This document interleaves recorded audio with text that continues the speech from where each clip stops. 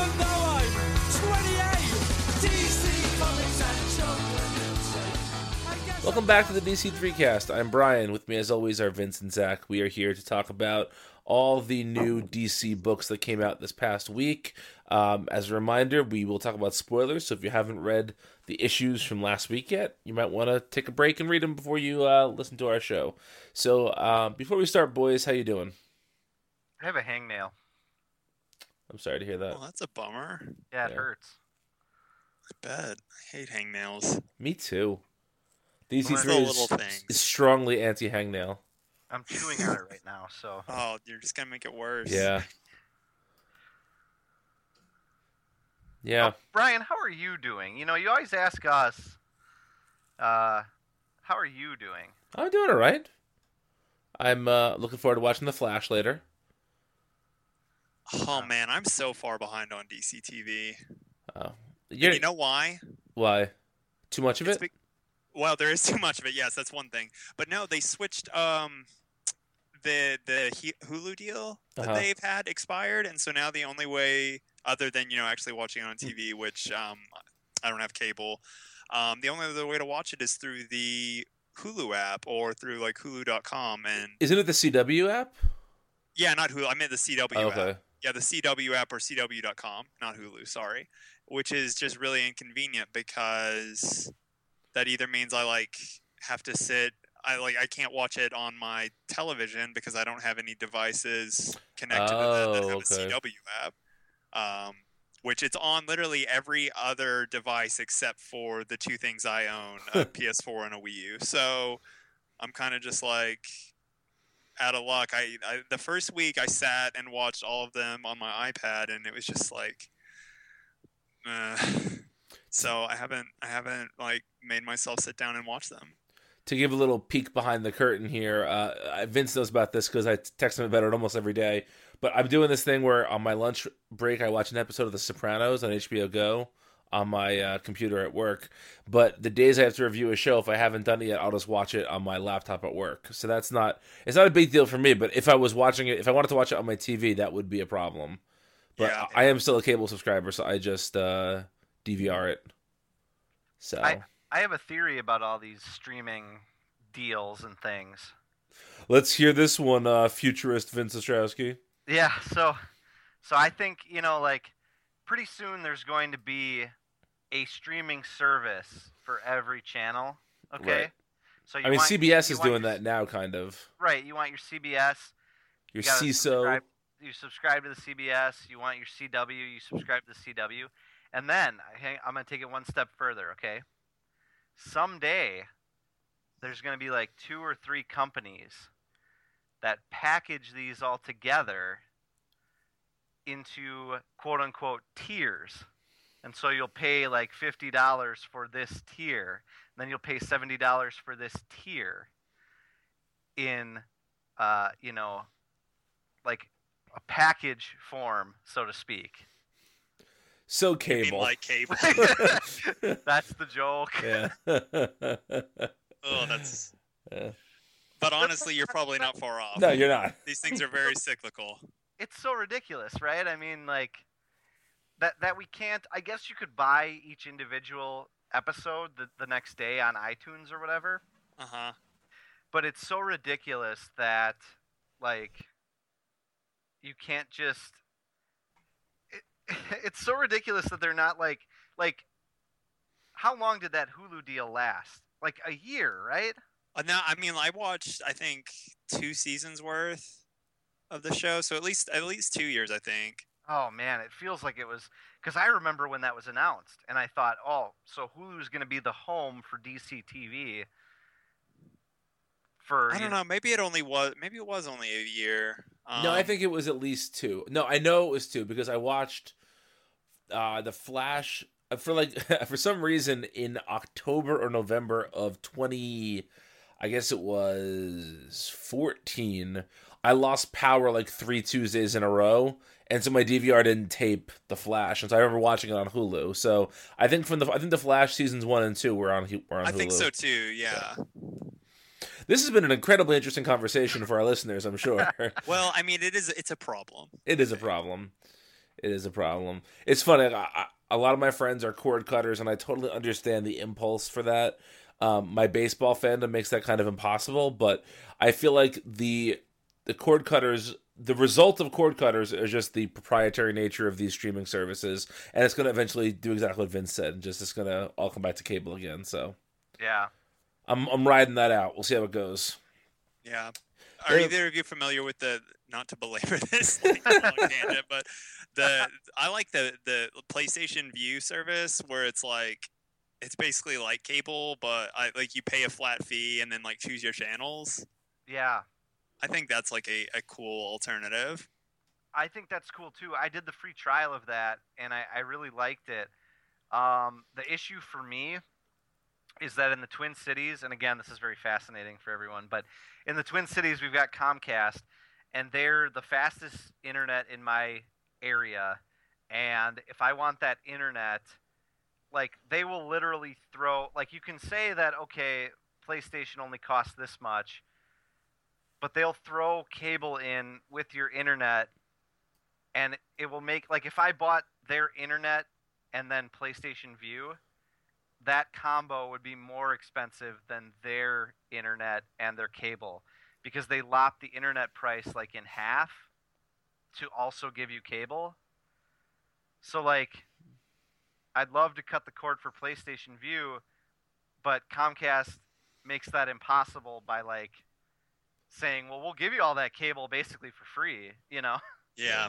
And that would also involve me buying a PlayStation, and this isn't 2002, boys, so... No, I think it works on other devices now, too. Oh, really? Yeah. Which is Wow. weird, but... That is weird. Yeah. But anyway. DC Comics, you guys. Yeah, we got a lot of DC Comics to talk about this week. We're going to start with Vigilante Southland, Part 1. Not technically a Rebirth book, but one of DC's new miniseries that they're launching sort of on the periphery of their line. Written by Gary Phillips, illustrated by Elena Casagrande. This is a bit of a different take on the Vigilante character. The Vigilante character is a name that's been passed down over many DC heroes. Currently, we're seeing on Arrow the beginning of one of the Vigilante characters as well. Not the one featured here, though. So, before we get into the issue proper, do either of you guys have a great affinity for a particular incarnation of Vigilante, or is it a character that you haven't, encountered in too many stories that you loved? Yeah, I don't know how familiar I am with Vigilante. Now, I remember that Vigilante series that DC was publishing like a little bit before Flashpoint, because it had I think it had a crossover between it and Titans, maybe. That or maybe sounds it was Teen right. Titans. I think it was Teen Titans. Yeah. Yeah, I vaguely remember that, but I never read the series. I just remember it happened. Yeah, it's one of those. Vigilante is one of those characters that I feel like was a mainstay in like every event book. He'd show up for a little bit, as part of the street level team that was fighting some monster in the street, or he'd show up like in the backups of an issue, or just you'd see him pop up here and there. But I don't have any great affinity for the character. So what did you guys think of this issue? Man, I thought it was just so generic. I agree. With the caveat that I'm impressed with the bounds of maturity that DC's pushing. Mm-hmm. The actual content of the issue was pretty straightforward. Spoiler alert: like the main character's girlfriend or wife, or I believe girlfriend, girlfriend. Yeah. I think girlfriend gets killed. And then like that's the catalyst for him to don the vigilante outfit that she had been wearing before, and like of course he gets like involved with his estranged father, and the two of them just don't get along, and it was pretty by the numbers. It's very tropey. Yeah, very tropey. But well, let's hear what Brian has to say, and then we'll get into the maturity of it eventually, I'm sure, because I think it speaks to a greater thing that DC is doing, But we'll talk about that. Brian, you wrote a review on this, right? It's on the site. I did, yes, and I like the issue more than you guys did. I don't think it's fantastic. I don't. I think that there was a lot about it that, as you guys said, is pretty formulaic, pretty by the numbers. But there were two things that I really liked about it. The first was that I think we'll get to the maturity in a second, but I felt that this was a comic that was very unapologetic in being a Black African American comic. Oh, absolutely. And I think sometimes DC has really shied away from being as overtly African American as it appears here, or we get like the Mr. Terrific series New 52 where it was attempting to say something important but was just really, really bad about it. So I was really impressed with sort of the blackness of the issue and the dedication to making the book about something more than just super heroics. You know, I liked that. And I also liked the idea of the setting. Because, you know, so many times in DC books and in comics in general, you know, everything is set in like the shiniest metropolises or the slummiest suicide slums. And this was very much, I feel like, the setting. If anyone lives in like a small city, you know the neighborhoods in this comic. You know what I mean? Like I think it was very true to urban life without being, again, like Times Square or Skid Row. Does that make sense? Yeah. Yeah. I was impressed with those little things about the issue. And I think I appreciated those enough to enjoy the issue more than you guys did. But I'm not going to deny the fact that it's certainly generic in points. Nor am I going to deny the fact that there's no real reason for this to be a Vigilante comic. That why couldn't this be a new character, as opposed to just, you know, putting another person under the Vigilante mask? I want to. I have a caveat in that. I like when I said it was generic. I didn't mean to like dismiss the like racial issues that it touched on. I didn't think you were. No, but it was kind of hard for me to like not to bring Marvel into this because that's, you know, we try not to do that, but I feel like that's something that Marvel has been doing really well for a while now. Yeah, and, I agree like, with that. Again, it kind of felt like DC being a little late to the game and you know, kind of with an overall package that wasn't, in my opinion, like terribly interesting on, you know, from like a narrative and structural standpoint. So I graded it. I think that caused me to grade it a little bit like more harshly. I think that's totally fair. But yeah, I don't want to dismiss what they're doing either. Offhand, I just think, you know, yeah, it wasn't as elegantly done as it could have been. But and this kind of pushes into the sort of the maturity level and what DC is doing with its different lines. I'm happy that they're going there. You know, it's about time. They are doing a very Marvel thing, and actually, I think they're positioning themselves to push them beyond what Marvel has done as far as maturity and real world events and things like that's concerned. But that'll remain to be seen the further we go along here. So let's talk a little bit about like how mature this was. I mean, on content alone, you know, Brian, you brought up a week or two ago how, or it was when Midnighter and Apollo came out, and they had the word asshole, yes, in the comic, and that's unusual. You know, that's usually, I think Marvel did it once. They had like Nick Fury say it before he died or something. And you know, DC had done it once in Midnighter before, but that's new territory really for a book that doesn't have a mature parental advisory on the cover, you know. And now Vigilante Southland used the word shit 3 times uncensored, and it's a teen plus book, you know, which not to get hung up on the details and the ratings, but it just speaks to DC knows what audience is reading this book. Yes. They know that on average, I mean, obviously there's going to be some that look at it, but on average, kids are not reading this comic. Kids are not reading Midnighter and Apollo.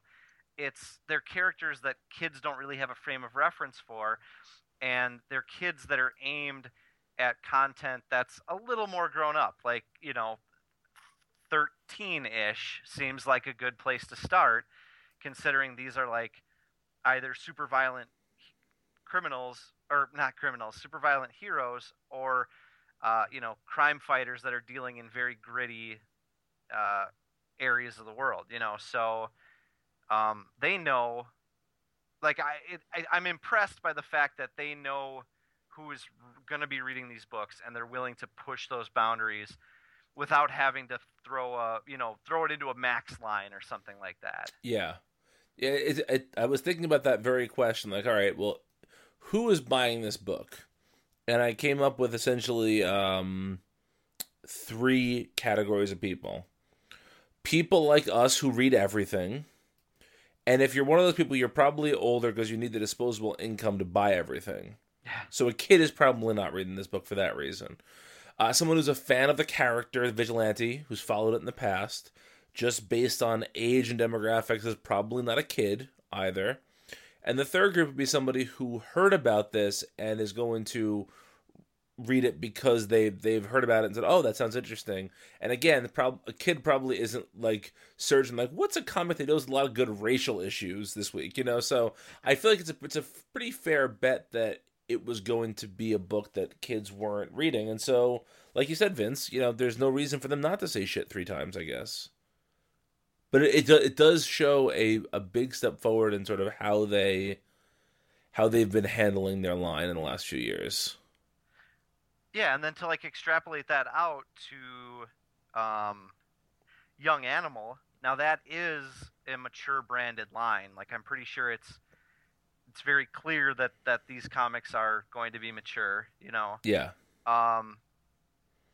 But again, that's DC allowing themselves to do something that they might not have done a few years ago, And then we'll see what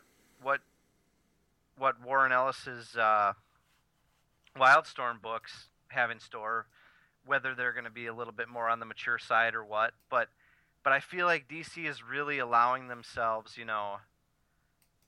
the freedom to have books that push those boundaries of content, boundaries of maturity, boundaries of creativity, and I'm just really, I mean, say what you want about Rebirth having like a vanilla lineup, you go a little bit out from Rebirth and there's a ton of stuff you could be reading now that doesn't have, Green Lantern, Flash, Batman on the cover, Right.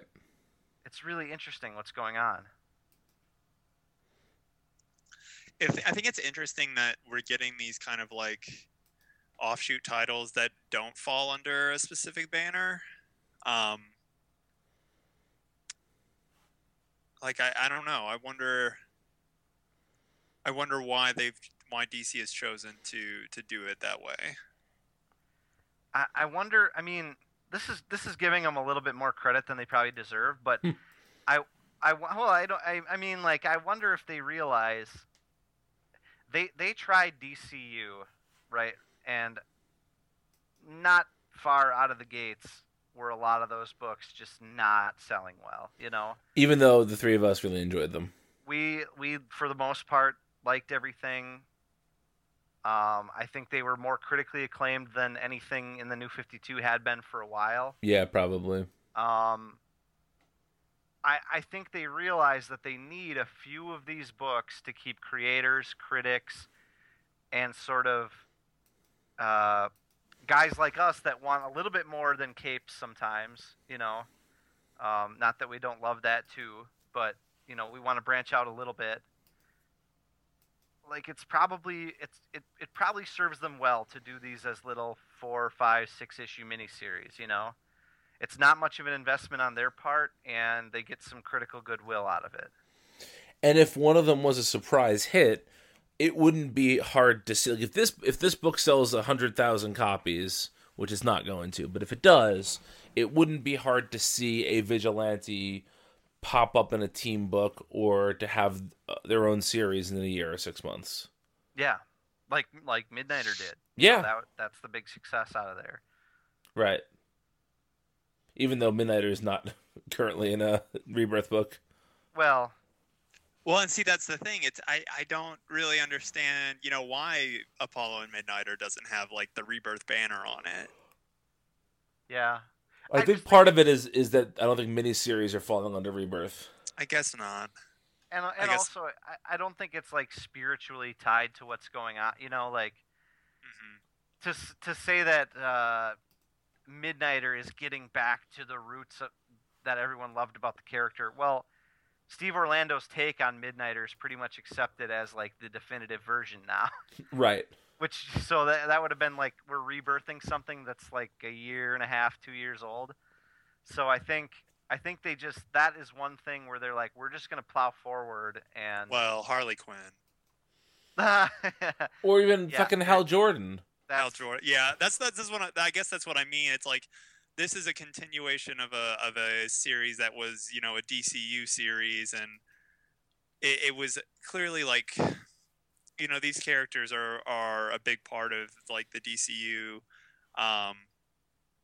So I just think it's like an interesting delineation. I do think you're spot on probably when saying that they just aren't including miniseries under the Rebirth banner, which is something they did with the New 52 and even I guess the DCU a little bit, depending on how you look at it, and I think maybe engendered a little bit of ill will from fans.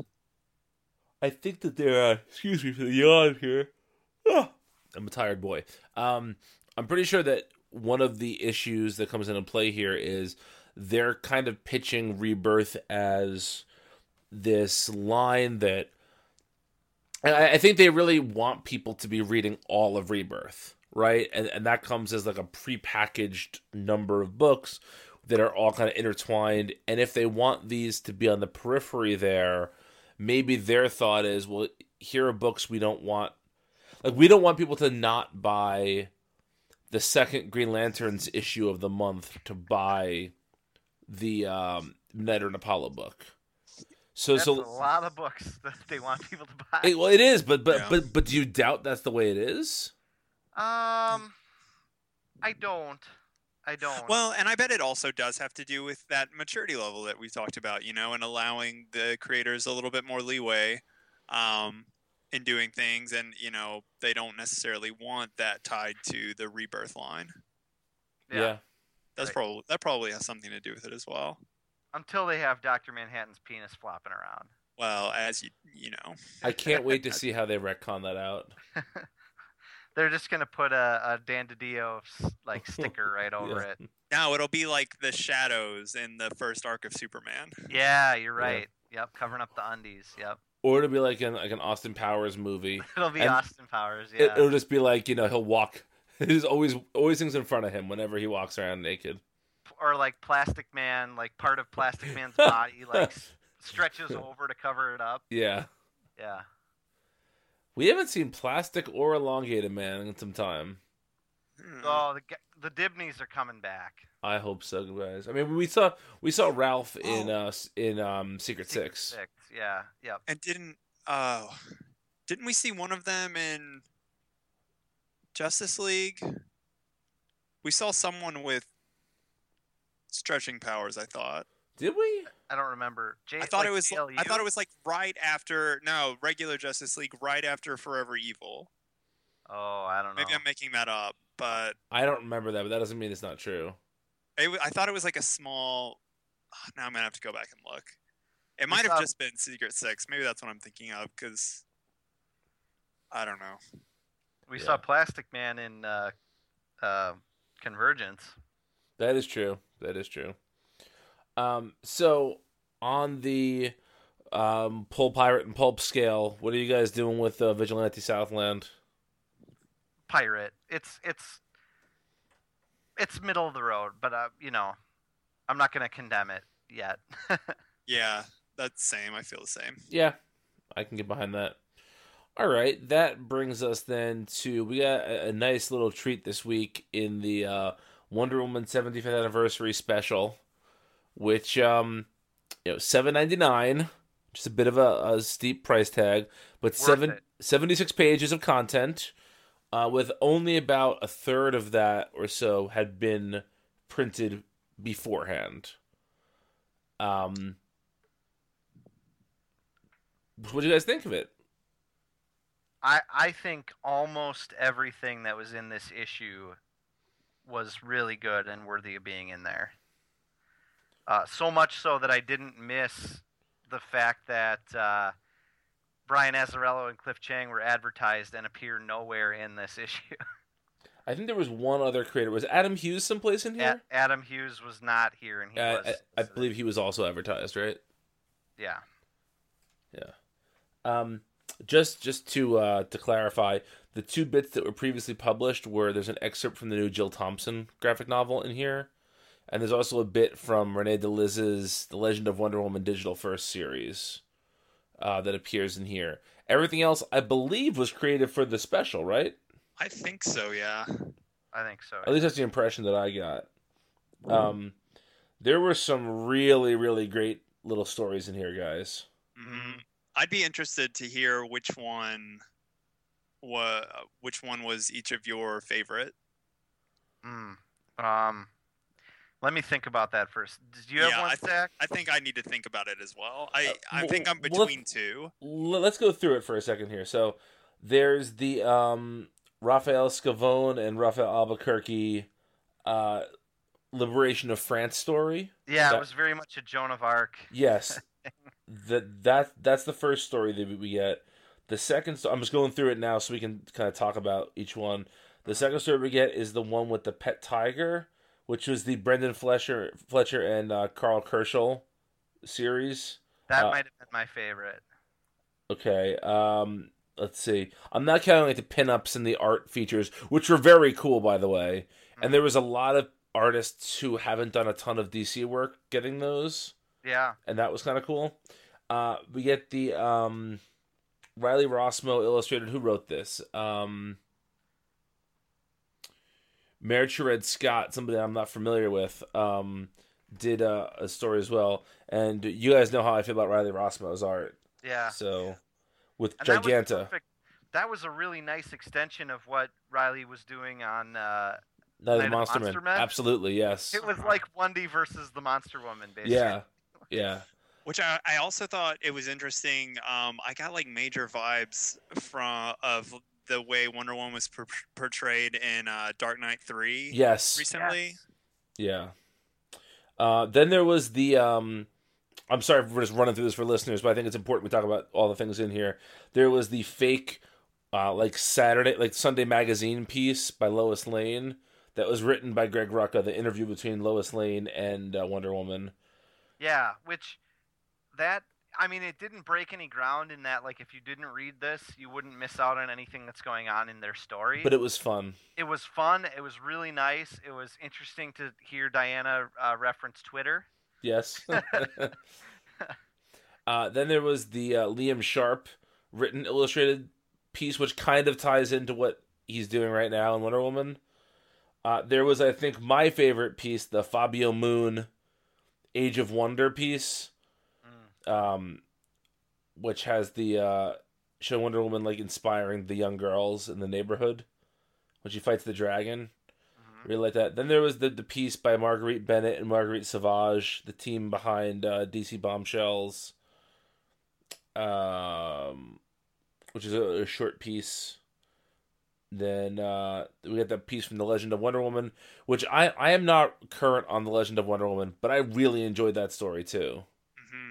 Yeah, I'm not current either, and I wondered if this was new content or if it was just a reprint from that. I think it's a reprint, but don't hold me to that. Okay. So I am current on that, but it comes out every week, so like reading it seemed really familiar to me, but I couldn't say for sure that it was, Yeah. I just want to point out the nice Sebastian Fiumara, who I'm a huge fan of from the Mignolaverse, who Oh, did a yeah. pin up there. It was really nice. Then we get the excerpt from Wonder Woman: The True Amazon, the Jill Thompson book, which was lovely. I haven't, Vince, you got that right? Have you read that yet? I have not read it yet. No. Okay, it is also waiting for me to read. But I liked the excerpt here. Then we get the other contender for my favorite part, which was the IKEA story. I just loved everything about this story. Written by Hope Larson. I'm trying to get to the credits to see who illustrated it. Ramon Box. Ramon Box, yes. Yeah, this one was up there for me. There's one other one, which I'll go back when we're done, but this one was one of my favorites for sure. Yeah. I also really loved the Marcio Takara 3 Generations of Wonder People pinup, the Wonder Woman, Donna Troy, Cassie. Yeah, that pinup. was my favorite pinup. And then we got the last story, which was written by Gail Simone, illustrated by, gotta get to this too, Colleen Doran. Colleen Duran, yeah. And that was the last story, right? Mm-hmm. In Yes. the book? And then there was a Phil Jimenez pinup. Yes. That yes. was really nice. Yeah. So I think I'm comfortable saying that the Brendan Fletcher, Carl Kerschel, tiger poaching uh-huh. one was my favorite. I just love the way that Kerschel draws Wonder Woman. Mm-hmm. Like, I think she's really interesting. Look, like, it's a different take on her look than most artists attempt. I like it. Yeah. I mean, when I heard about this book, I thought it was going to be mostly reprinted stuff. And I thought it was going to be mostly skippable. And I couldn't feel more differently about it. Yeah, it was great. Zach, you were going to go back They and talk put a about lot into it. one of the stories you liked. Which one do you want to go back and talk about? I really liked the first one, the Raphael Albuquerque one, Uh-huh. and Raphael Scavone. Mm-hmm. Yeah, I just really liked that one. I thought it was like, I want Raphael Albuquerque to draw Wonder Woman all the time now. I want him to draw everything. in the 40s, like I want that to be a book. You know what, guys? Let's Yeah, I pause. I love that. Let's And then if we're gonna talk, go ahead. Oh, I was gonna say if we're gonna talk about pinups too, I think my favorite one was the Unique Paquette one. Although the Ginny Frisson one was really good too. Mm-hmm. I had a thought as I was reading this. Like, would you guys buy a monthly book of pinups? Like, if DC offered, like, every month you get 20 incredible pinups for $2.99. And it was like all across different all artists. the- Yeah. not just like one particular character. It could be themed. I don't know. Like, I just got to think about this. I was thinking, like, wow, those pinups alone to me were worth the price of admission.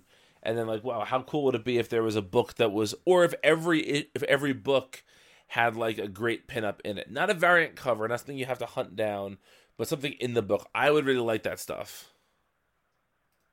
Yeah, that would be really cool. Especially May for I- like original maybe. art. Yeah, that would be pretty cool.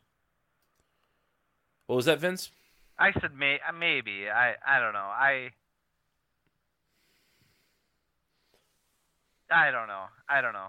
I'm not as into that idea as you guys, but that's fine. Yeah.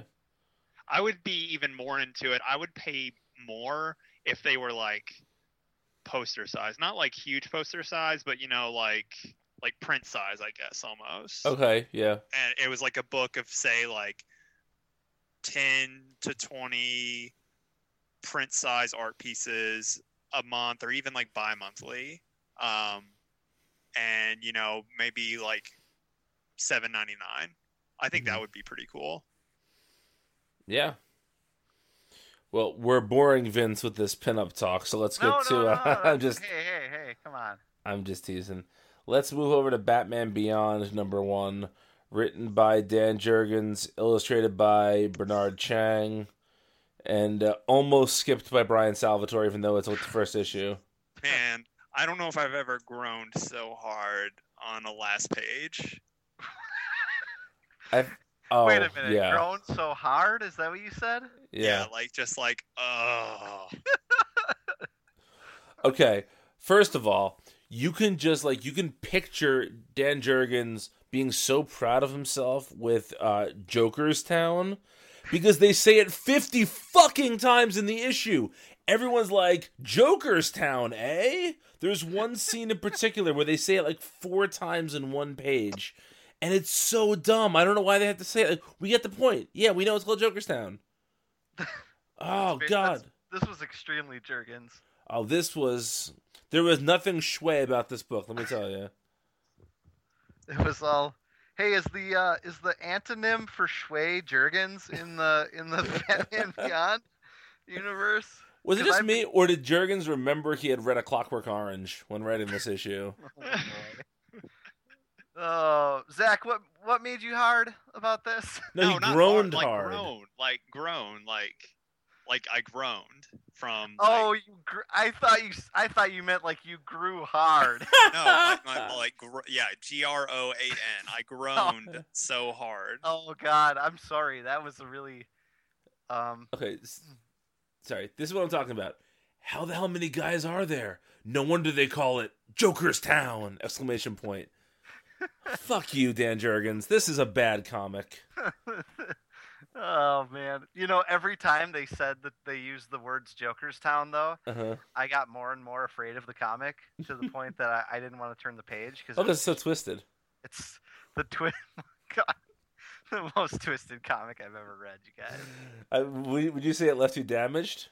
I'm damaged goods now. This is.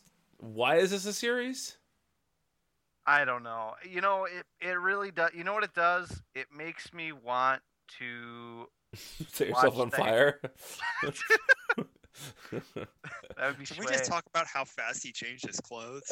Yeah. And put on Joker and makeup. dyed his hair. Did he have the makeup shotgun that Homer Simpson invented? That he just shot himself in the face with? Because there's no way he put that makeup on that fast. Oh God. Women will buy what I tell them to buy.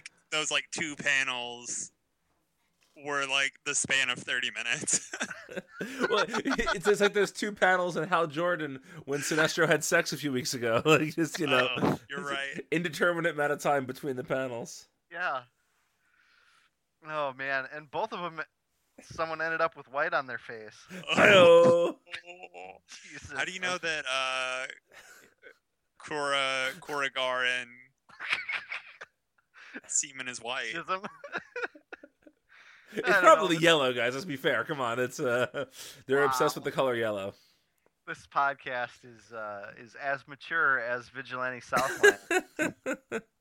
Wow. I'm pulping this book. I'm done. I'm not reading another Jurgens written issue of Batman Beyond. Me either. Boom. Check another one off the list.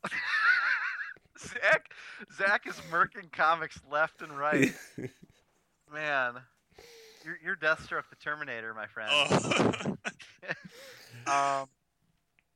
Yeah, I'm pulping this. This is man. Trash. But, yes. Yeah. Yeah, it makes me want to go watch the animated series. Well, that was actually the one takeaway I had from this. Oh wow, there's nothing about this that I enjoy, and yet I loved Batman Beyond. Yeah. There is no connective tissue between the two. Also, it's funny because this whole time I've been thinking hey, where's Bruce? And then they brought up Brother Eye, and I remember oh yeah, I really don't have to care about this. Yeah. Right. Man, Jurgens is never going to be on our show. Oh, I can get him on tomorrow. I'm not even joking. I can get him on tomorrow. I'm not going to, but I could. Okay. Yeah,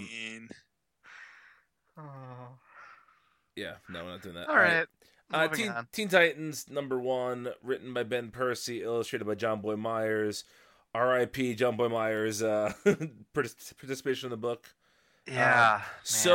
So forgotten by DC, even though he is the visual artist, his name is not on the front cover. Oh, see, I saw. I'm sorry. No. It's below the colorist. That's what it was. The colorist. I saw that and I was like, wow, that's some shade, DC. That's some fast action shade right there. Yeah. I have a prediction that I'm going to have liked this more than either of you guys. I didn't hate this. Zach? I didn't hate it. I liked it more than the Rebirth issue, Yes.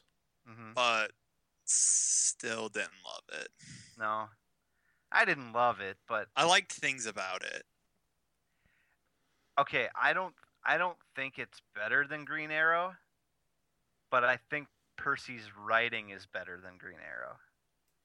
Interesting. I did not roll my eyes very much, maybe once or twice. There are 5 of us, and 5 fingers make a fist. All right. What about Alfred breaking birthday rule number 1, asking what he wished for? Come on, Alfred. Show some restraint. What did you wish for, sir? Also, I love Damien's, like, right before that, his, not the Alfred part, but the fist part, his, like, both meta jab against, like, the New 52 Teen Titans and, like, modern youth culture. Yes. Yep. So this is such a tangential comment, but I promise it comes back around. There's a rumor that if you work for the WWE, the wrestling company, there is like boxes of T-shirts backstage you can take, and so whenever you see a wrestler out in public, they're always wearing a WWE T-shirt because apparently they're free. And apparently Bruce Wayne operates the same thing because we only see Damian wearing Robin gear. Even on his birthday dinner, he's wearing Robin gear. There's like a box of Robin shirts someplace, and that's the only clothes he's allowed to have. Yeah. Yeah. Well, as we'll find from another book that we'll get to in a minute, it seems like Bruce doesn't really care all that much about Damien. So that is true. Yeah. This is okay. I still think it's weird, and this is the most fanboy of fanboy complaints. So, listeners, just start doing the jerk off hand motion now as I begin to say this, just so you're in line with me here. I don't love the idea of Starfire and Beast Boy being Titans with Damian. Like, to me, they just seem like from an older and Raven too. They're from an older generation of the team. And it's weird to me that like Dick Grayson is a full adult, but those 3 are not. You know? Yeah. Again, it's a small point. I'm not banking my enjoyment of the book on that. It's just the team feels odd to me. See, and I'm if I do the Armin Tamzarian thing and say like we'll never speak of this again, Uh-huh. That like the fact that they were of Dick's group and now they're not anymore. That over 30 years ago they were Teen Titans. Yeah. Right. If we don't think about that, I look at the Titans book and I say, okay, 85-90% of that is the new Teen Titans that I remember, and then you look at this team and I say, okay, 80-90% of this is animated Teen Titans, basically, and so I think somehow DC, by fudging the ages of these 2 characters, are having their cake and eating it too, and a fan that's more seasoned like you might be upset by that, Brian, but someone who's younger who grew up with the Teen Titans animated series is going to look at this team and say that looks right, and they're also going to look at Titans and they're going to realize that's the new Titans team. But So New Teen Titans only had Dick and Wally on it. Oh, really?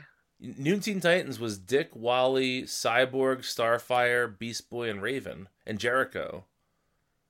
So it's more the original Teen Titans team. Like, okay. I'm just forgetting who was. No, I take your point though. I mean, it makes sense. Like, what's interesting to me is that if you look at it on the surface, like the Teen Titans animated series / Teen Titans Go, if you just add Kid Flash to that, that's essentially the Marv Wolfman, George Perez. Yeah. New Teen Titans. Okay, you're right.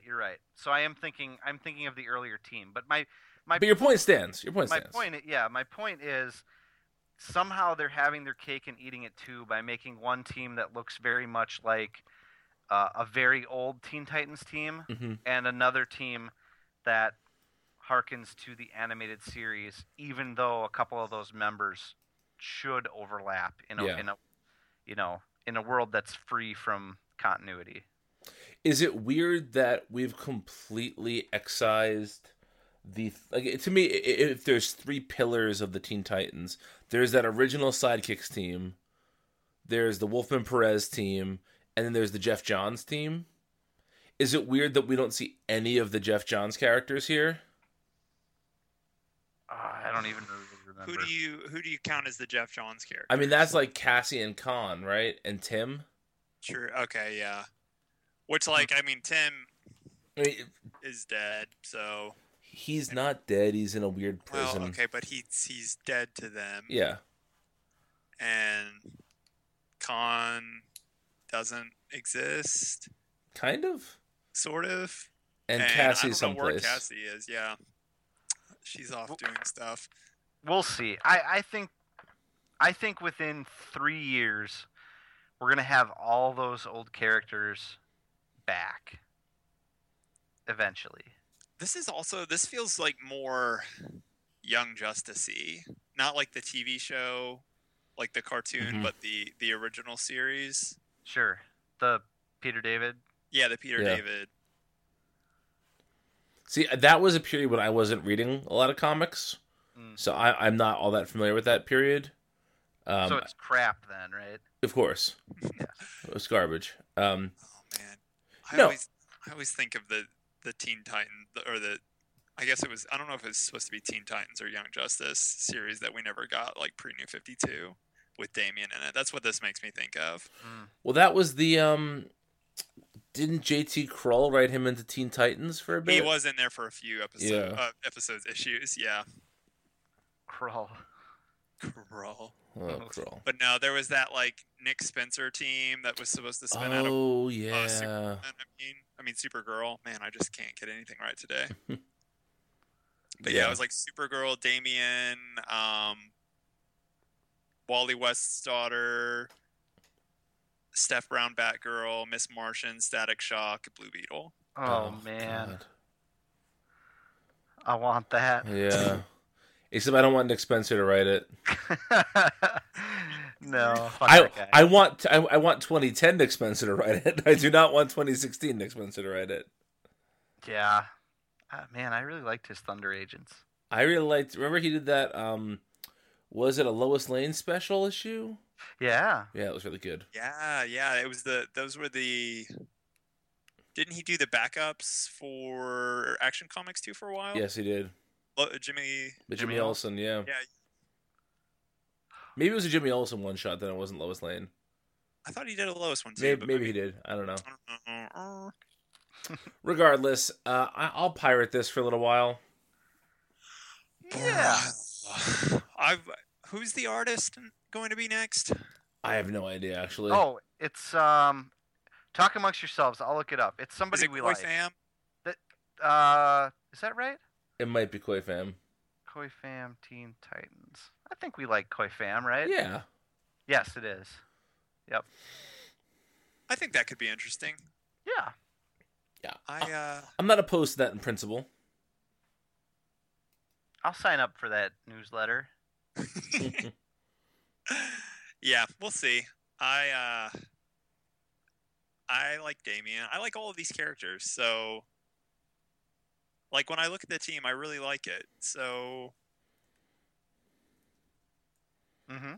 hopefully I'll like it better than Titans. Well, that's not too hard. We'll get to that in a few minutes. All right, that brings us to Action Comics number 966. This had the most Jurgens bit of dialogue of the whole week. Which one?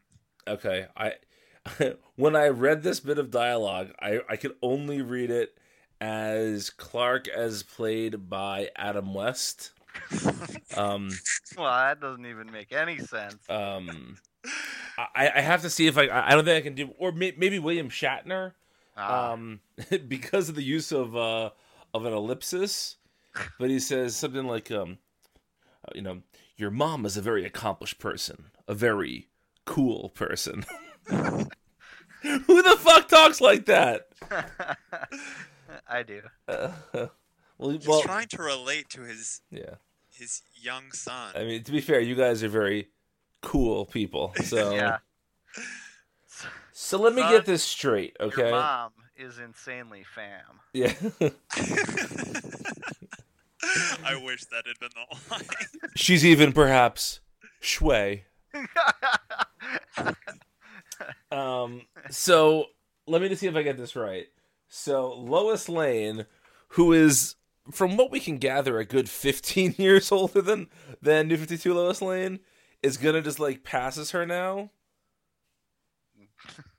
right? I don't know. I mean, if you just squint at it and like just don't, you just gotta like, it's comics that, you know, You gotta let the Jurgens wash over you. Yeah. like, I was thinking that the whole time too. I was like, this doesn't really make sense, but I get why he's doing it, and I don't hate where it's going, so I'm just gonna nod my head and say okay, and then not remember that there was ever another Lois. Well, that's essentially what's happening here. It's like, and let us never mention old Lois again. Like, you know, Yes. it's done. But just like, you know, there are two ways this goes, and I hate both ways. The first way is that whenever Lois is on screen, she's pretending to remember something that she doesn't remember. Where they're like, hey, Lois, remember that time we went to the movies and ate that popcorn? And she's like, oh, of course. Or she's never encounters anything she's not prepared for, and both are dumb. So here's my question. Okay. Since Jurgens has gone to great lengths to tie up this bow, outside of the Superwoman series wherein the other Lois died, do you think that means that Lois stays dead and we don't really get we got like the kind of like resolution to that story in another book? Yeah, probably. The only thing I would say is that Phil Jimenez still says about Lois to like trust him, you know. Uh-huh. Yeah. So Oh, that's well, I trust him. well played. Yes. I don't need to say any more. Let me also say that Steven Segovia did some nice work in this issue. Mm-hmm. You know, his style is not quite what I would expect for this book, but I thought he did a nice job with it. It's crumpulent. Yeah. There were some parts that were very cool. I'm not letting that go, guys. To me, it seemed like he was like trying to think of a word, and then "cool" was the best thing he could come up with. Which is kind of a Superman thing. Like, swell would have been better. Yeah. You know, but like the guy who's just totally out of touch because he's so he's so, you know, so much of a goody two shoes or whatever. Right. But yeah. Your mother is very bae. He was about to say something suggestive, but had to. Yeah. He forgot where he was. I would have loved this if he totally misused a word from pop culture, like your mother's very hashtag. Like that would be such a great Superman moment to just not understand what's happening. Oh, boy. Your mother is a very emoji person, and Batgirl at number 4, Albuquerque and Larson at it again. Back Vince at it. Vince wrote a review this week for this issue. I did. What the hell happened? Yeah, What am I doing? the sixth man of Multiversity Yeah. coming off the bench. So I like this issue a lot, but it was more conventional than the other Batgirl issues had been to date. Would you guys agree? Well, the other ones were very much like a sort of a romantic travelogue mixed with the Batgirl comic. This was very much like a beat 'em up Batgirl mystery for the whole way through. Yeah, I guess so. there was still a little bit of the travelogue stuff there. There was, but it wasn't like so overtly like we're stopping at a food stand and we're eating Right. whatever, and it's got like the actual name of what it is, and like or they're nobody's like chilling by the pool for a couple pages. This was very much down to business. This is less of a resort comic. Got it. Yeah, I mean, I'm not saying the soul of South Korea or wherever she happens to be at any given moment isn't there. I'm just saying like there wasn't a lot of downtime in this one. I agree with that. I gotta say, last issue I kind of like ragged on the whole like bacteria plot point, Uh-huh. but I gotta say I love that they like deleted the information using an antibiotic. Yeah. Uh-huh. That had Zach written all over it. Yeah, the pharmacist in me was like, oh yeah, Yeah. that's some good sci-fi right there. Yeah. That's right. And this is a totally fun issue. Yeah. Yeah. It almost made me forget about Batgirl and the Birds of Prey. But actually, let's take a There's little another Batgirl book? Yeah. Let's take a little pause here for 1 second. We talked in the past about the first 4 members of the JLA team being revealed at New York Comic Con. Oh yeah. Well, we got the rest of the team revealed this week. So the full lineup will be the 4 previously announced characters: Vixen, the Ray, the Atom, and Killer Frost, as well as Batman, Black Canary, and Lobo. Man. Yeah. Batman. Could there be a less? Could there be? Are we just totally underwhelmed by this? Lobo is the one exception because I can picture Steve Orlando writing Lobo, and it's going to be awesome. Yes. I could see that. And I do like the diversity of those original members that we got. But then, like, you're right, Batman and Black Canary. Like, not that I have anything against Black Canary, but she's in several books right now. Yes. And Batman is in every book. Right. So... Well, so here are my 2 issues, okay? We saw going way back here, Batman quits the Justice League and forms the Outsiders, right? Oh, I was just about to say this feels more like an Outsiders team. Yes. But then at the start of the New 52, we saw Batman launching Justice League International like covertly. Yes, we did. And this is the thing he does. It's a little yeah, side project. so I was gonna say, like, he's the guy in the band who releases like 40 side projects, with diminishing returns oftentimes. So I wonder if that's gonna be the angle taken here, that Batman has to assemble this team for the 15th time for the 15th reason or whatever. So I don't know if that's gonna make sense as to why he's on the team, because we don't need another Batman team book here. And it specifically said in the press release that he is still a part of the Justice League proper team. Right. So it's not even like he's leaving that book. That said, Steve Orlando showed us with Night of the Monster Man that he can write a hell of a Batman. Well, sure, yeah. So I'm happy about that. Now, Black Canary, at one point she was retconned to be one of the founding members of the Justice League.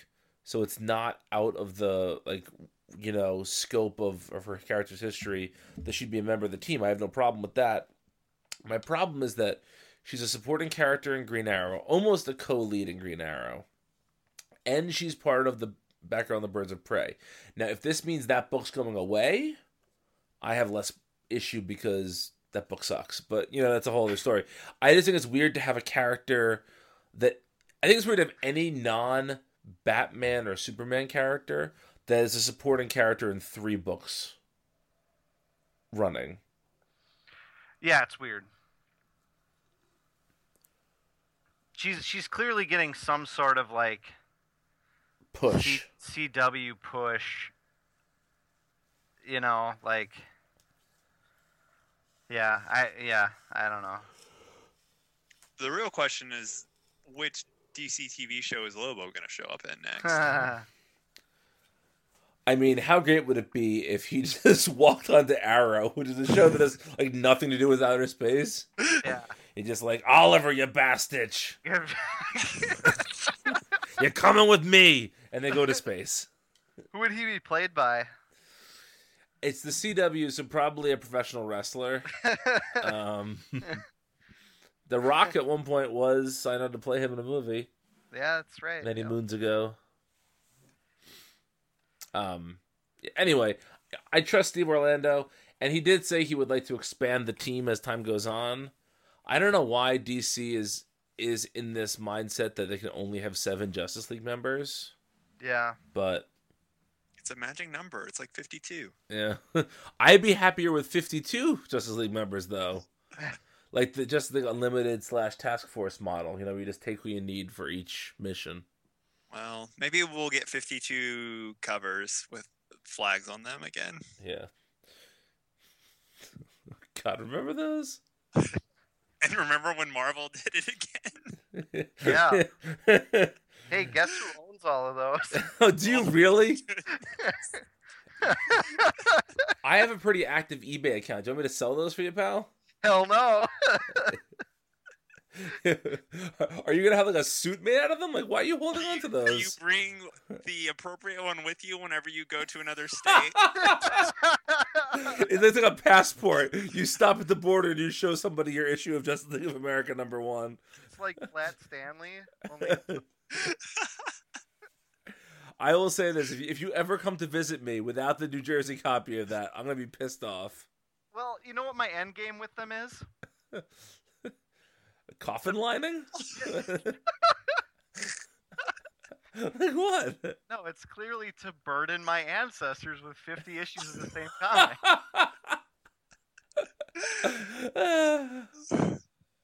It's my final prank. It's a solid goof. I'll give you that. It is a solid goof. All right, that brings us to Blue Beetle #2. I kiss the Wisconsin one every night. Of course you do. Blue Beetle #2. Guys, I think we should be worried about Keith Giffen. He's obviously a very unhappy person because this is the most joyless book I've ever read. It's the most joyless book that masquerades as a book that's really fun. Yeah. It's unreadable. So you know what my strategy? I said I was going to talk about this. I did the patented Wilkerson strategy of reading it and not reading the dialogue. Oh, so you didn't hear that blurry character call herself a cute girl 9 times? No, I didn't. Okay. Nope. I absolutely didn't. And you know what? The book was still bad, but like slightly better. Scott Collins is a good artist. He's a good artist, yeah. But yeah, I didn't really read this. I just looked at 20 pages and then closed it. Okay, we're all trashing it. Moving on. Deathstroke #5. I still love this book, guys. It's a good book. It's a really good book. It's just like, man, the way that like Batman talks to Rose about her dad and like, man, Priest is like sneaky good at writing Batman as a guy who's got everybody figured out and like, Yep. like not only because he's a good detective, but also because he's been there before. Like he's raising these Robins, you know, all these different Robins over his life. He's dealt with all these same situations, you know, like he knows what goes through the mind of a guy that, and then he knows Deathstroke, so he knows what's going through his mind, and it all comes together to be this like really almost like philosophical exploration of Slade through Batman. You ready for my hot take? Yeah. My hot take is that Christopher Priest is writing the Batman that Tom King is trying to write. Yeah. Like Tom King is trying to write this Batman that, like, you know, by the way, I thought of after we hung up last week, I was like, I thought of the perfect description of Batman punching out the fake Jim Gordon last week. And it's another Austin Powers moment. He's like, that's not Jim Gordon, that's a crook, baby. And like punches him in the mouth. Like, it's fucking dumb. But like, King's Batman has everybody figured out.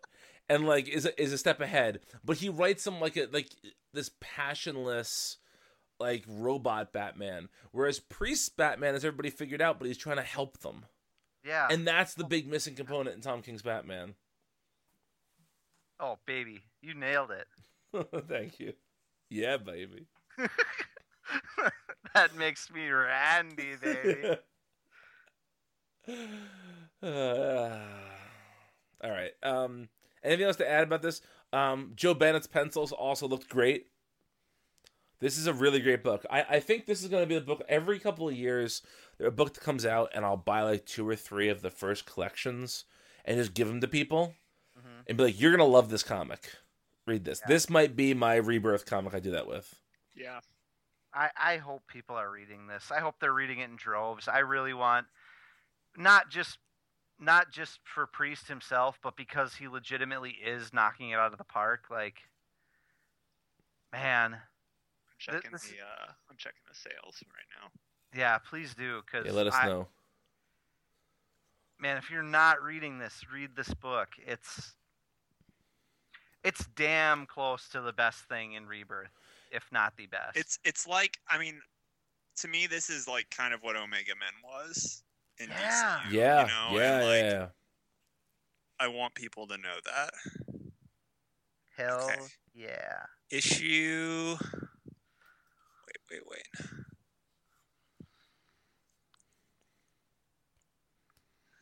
Issue number 3, which was 2 issues ago.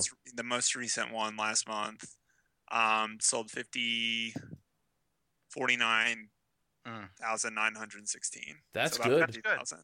That's good. Let's That hope makes that me happy. continues. It's at 51. There was a drop off of about 5,000 issues from the previous one. That's not bad though for from 2 to 3, only going up Yeah. 5,000. That's not bad. Yeah. All right, I'm happy. That makes me happy. Yeah, Okay. let's.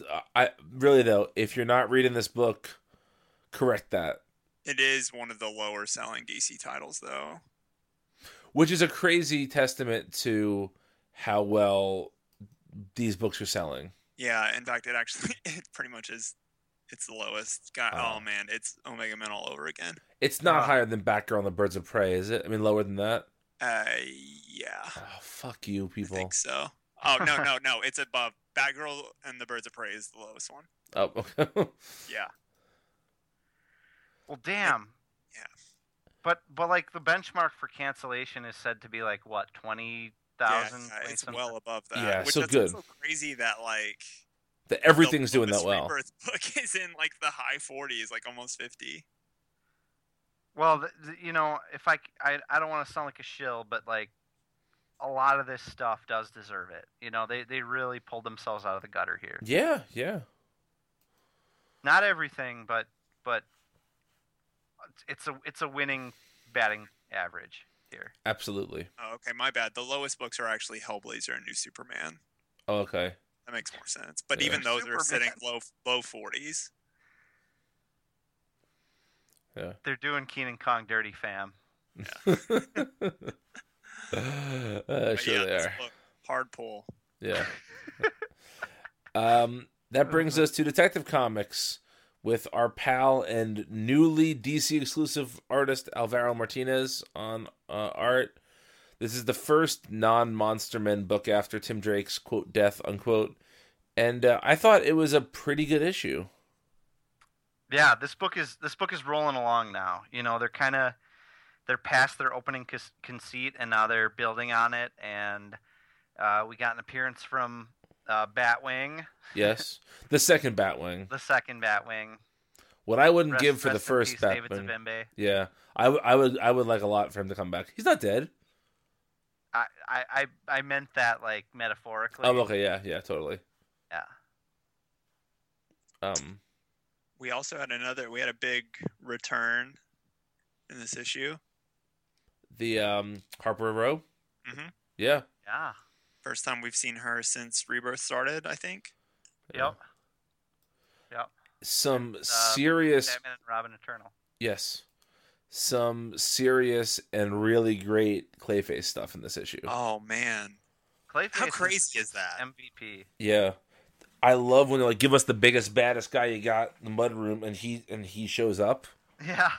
and just how heartbroken he was. Yeah. So good. I Yeah. hope they keep him a villain, a hero forever now. I know that's such a fanboy thing to say, but I feel like this is a very interesting place for him to be.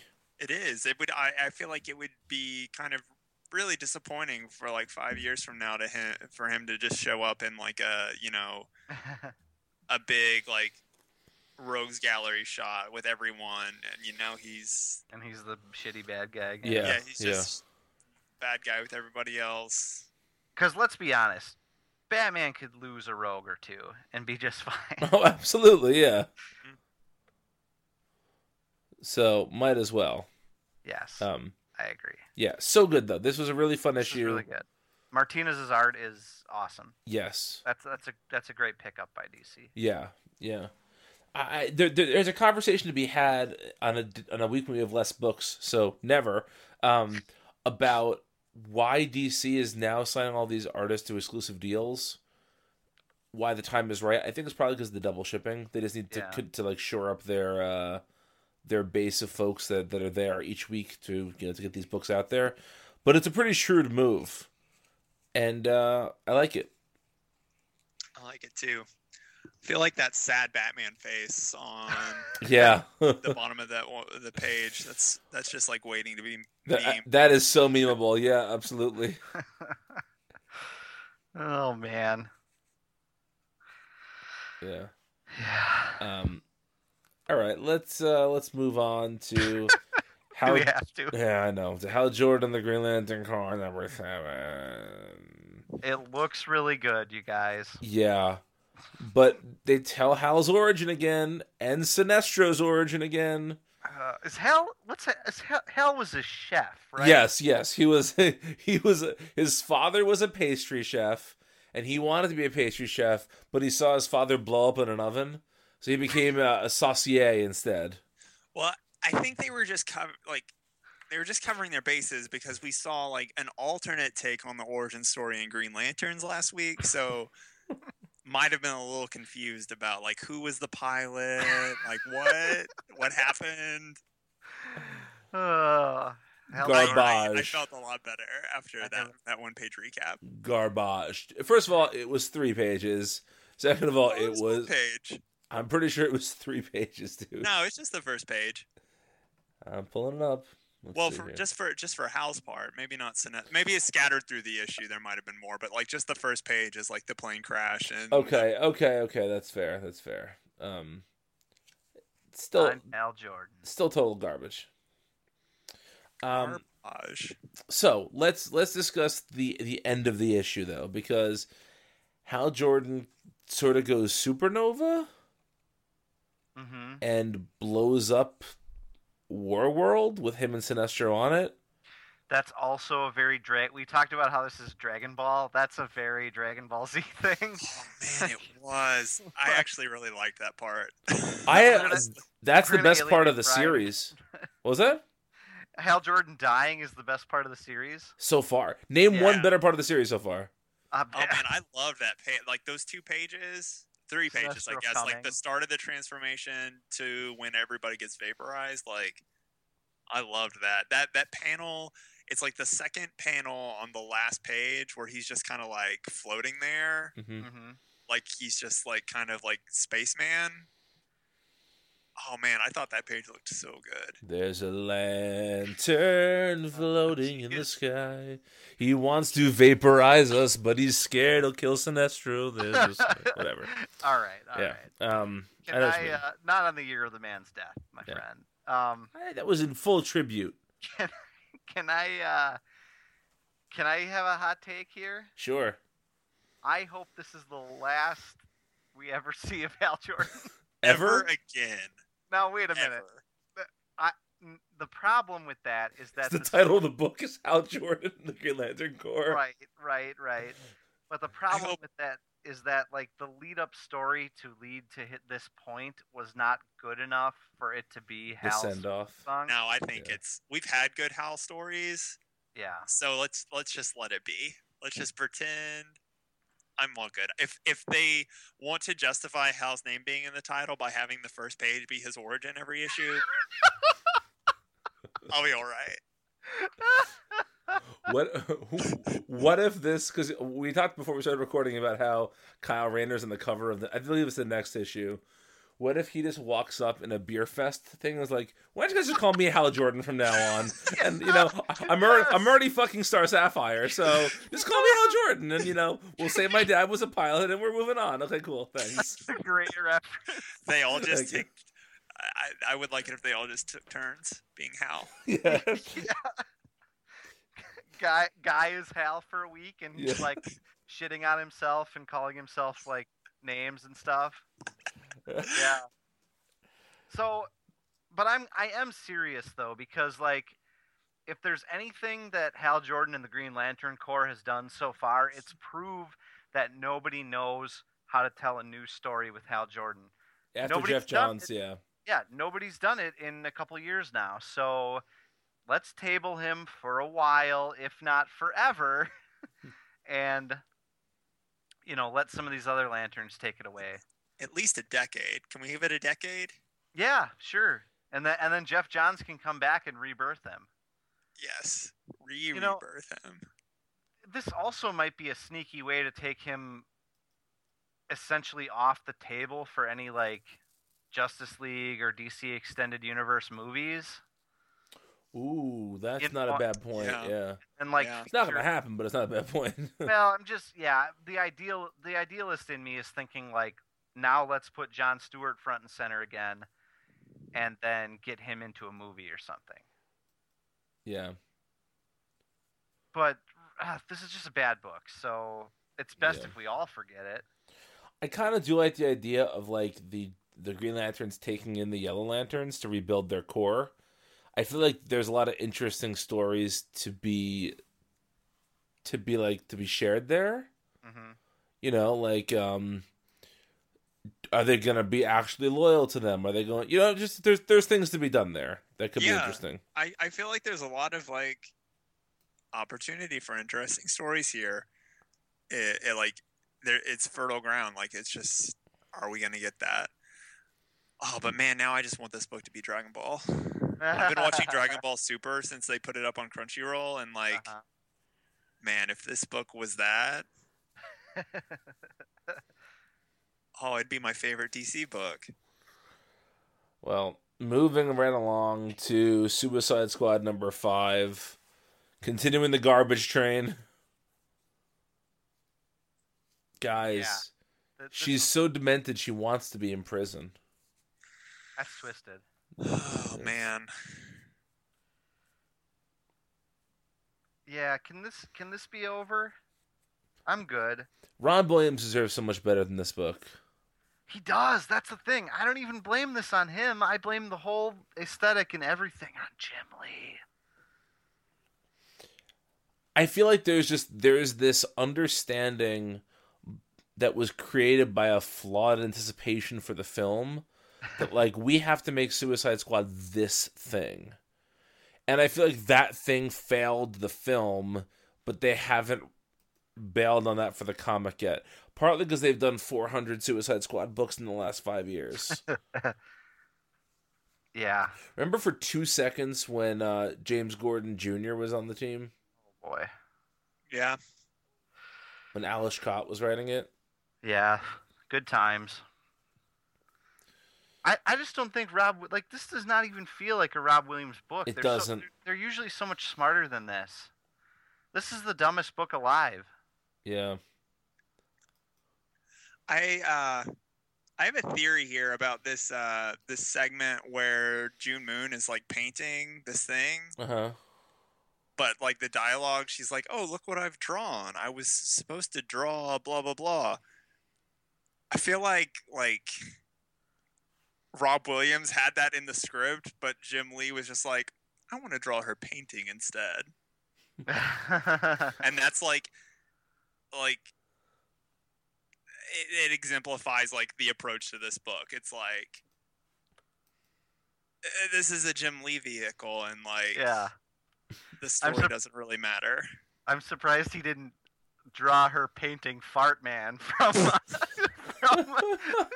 Howard Stern. Howard Stern character? Yeah. He does love Howard Stern. Well, hit him with the hind and all that. Baba Booey. Booey's penis. Howard Stern's penis.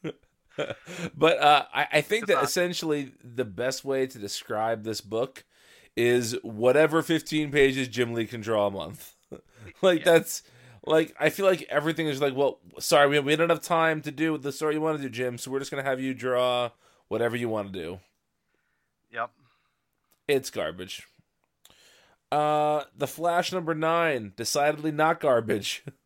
Yeah, really good. Jorge Corona, friend of the site, he just did one of the Supergirls for us this past month, and did a nice job filling in. Again, a very kinetic, movement-based artist, doing a nice job on a Flash comic. It's nice to see Wally and Wally meet, even if young Wally doesn't realize who old Wally is. Yeah, they did that. They really nicely like compared and contrasted the two Wallies. Yes. This is a really small detail, but I guess since I think this is the first time we've had all three of them together, I really like how they all have different lightning colors, Yes. which is like a very small thing, but still cool, I think. Yeah. I'm enjoying this multiple speedsters world. Yeah. Yeah, man. And then the reveal at the end. Oh, yeah. Yes. And how it gives them hope. Yeah. Yep. Also, I think I texted a bunch of eggplant You did. emojis. You that- did. Yeah. we get that tease for a speedster, and then also when Barry has his little vision thing, we get the Johnny Quick formula. Oh, I didn't even see that. Oh, man, that's a good catch. Yeah, I didn't either, Zach. Oh. Oh, guys. So, All the speedsters. all the speedsters. I'm totally fine with that. Yeah, man. I love how much DC is pulling into all these books. How we're going back and getting some of this stuff back, and oh man. Yeah. This is a great comic. This is very good. Mm-hmm. I love that it's called Kid Flash of Two Worlds. That's just Yep. oh man. I love homage issues. Yeah. And it's crazy how good this issue is, especially when you compare it with Titans, which also features Wally West, which is just insufferably bad. Yeah. Is that next? Is that what we're talking That's about? next, yeah. Well, I think we've said all that needs to be said. We can move on. Yeah. If that book didn't feature 3 of my favorite characters of all time in it, I'd be pulping it. Yeah. But I can't bring myself to do it. I've asked for this particular book for so long, I feel like I have to live with it. Yeah. This is your fault. It is my fault. Hey, who's Sorry. drawing Titans in the solicits that just came out? It's not Brett Booth. No, it's Lee Weeks. It's Lee Weeks. Oh, baby. And that's a Superman Wally West team-up book. Yeah, I love Lee Yeah. Weeks too. I am so in on that book. Yeah. So we have to read it to get to that point, and then we'll see what happens. Yeah. I It love- specifically says guest artist, Right. so it's not like he's taking the book over. Of course not. But Brett can Booth he? just draw something for the rest of your life? Oh, why though? Why? All right, that brings us to our final book of the week, The break. guys. Wonder Woman #9. Rucka and Sharp. We get to see a fully cured Barbara Minerva. And, yeah. It was I good. think, I think this is probably my favorite issue of the The Lies. Lies arc. Yeah.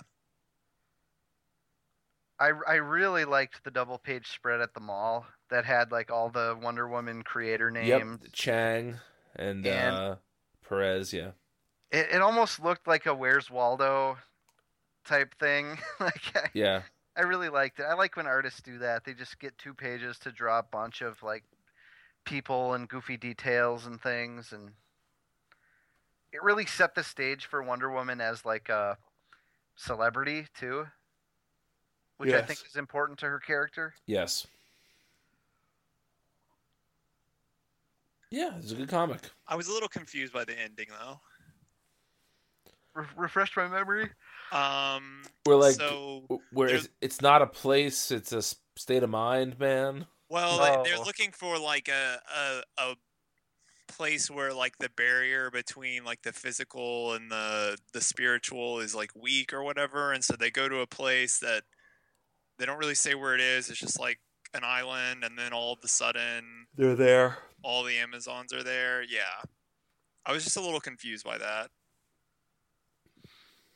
Yeah, I think it was supposed to be like high concept, you know. Yeah. Yeah, Just kind of some. yeah, it'll Trickery. probably make more sense next issue. It just Yeah. happened. It just happened a little quickly. Yeah. Yeah, I agree. I did. I reread that and thought like I must be missing something, and then I just settled on they're just saying that you know this is the new function for how. She gets there. Yeah. Yeah. Yeah. Right. Basically. Yep. Also, I really thought that was the engineer on the cover, and so I was kind of like expecting that Oh. in the issue. Interesting. I didn't even think of that, but that's not a bad point. It actually almost looks like something out of Future's End too, which I guess the engineer was in Future's End. But It also looks like Steve and Diana are posing for their pregnancy photo shoot. yeah, Can you make that go away in general? Pregnancy photo shoots?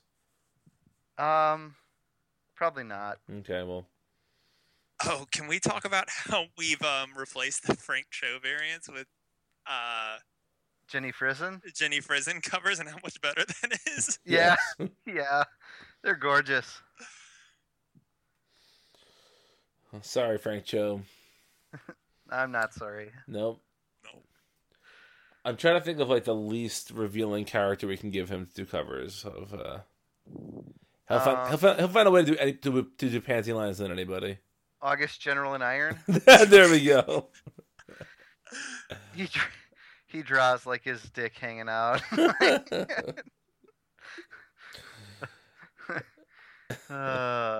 Outrage. Outrage indeed. So He draws moose knuckles coming through the armor. there's a term I never need to hear again. Anyway, let's get out of here, guys. We've been here for well over an hour at this point. Thanks for listening. As always, we'll be back next week. You can follow the three of us on Twitter. I am at Brian Needs a Nap. I'm the baby. Gotta love me. And where can we find the baby? At VJ_OSTROWSKI. And I'm at Sir Fox 89. And I'm not the mama. There we go. Not the mama. Stay tuned for all your dinosaurs hot takes. And They all died in the Ice Age. what was that? They all died in the Ice Age in the finale. That is true. They did. Was it the Ice Age or was it the meteors? Well, whatever killed the dinosaurs, we're not sure. That's true. Might have been aliens. We've only speculated. It might have been Xenu coming back, and That is definitely a possibility. yeah. I do want to say one thing that might anger some of our listeners, but this is the last episode you get to hear before the presidential election next week, and you better vote. If you're a U.S. citizen and you're of voting age, you better be voting on Tuesday. Vote or die, as the Reverend P. Diddy said. I call him Sean. You know him that well? I do. We're friends. Ah. He briefly lived about 4 miles from me. Really? Yeah, it's true. Wow. Yeah. You better have voted. I feared for my life. I had to. I voted already. Yeah. There's no early voting location near me. Plus, I can't wait to go there and deal with my shitty neighbors trying to prove that I don't have the right to vote. So I'm looking forward to the fight of it. Yep. Anyway, What a great country. see you in the apocalypse, folks. 28, I guess I'm just developing late. I never got over that sweet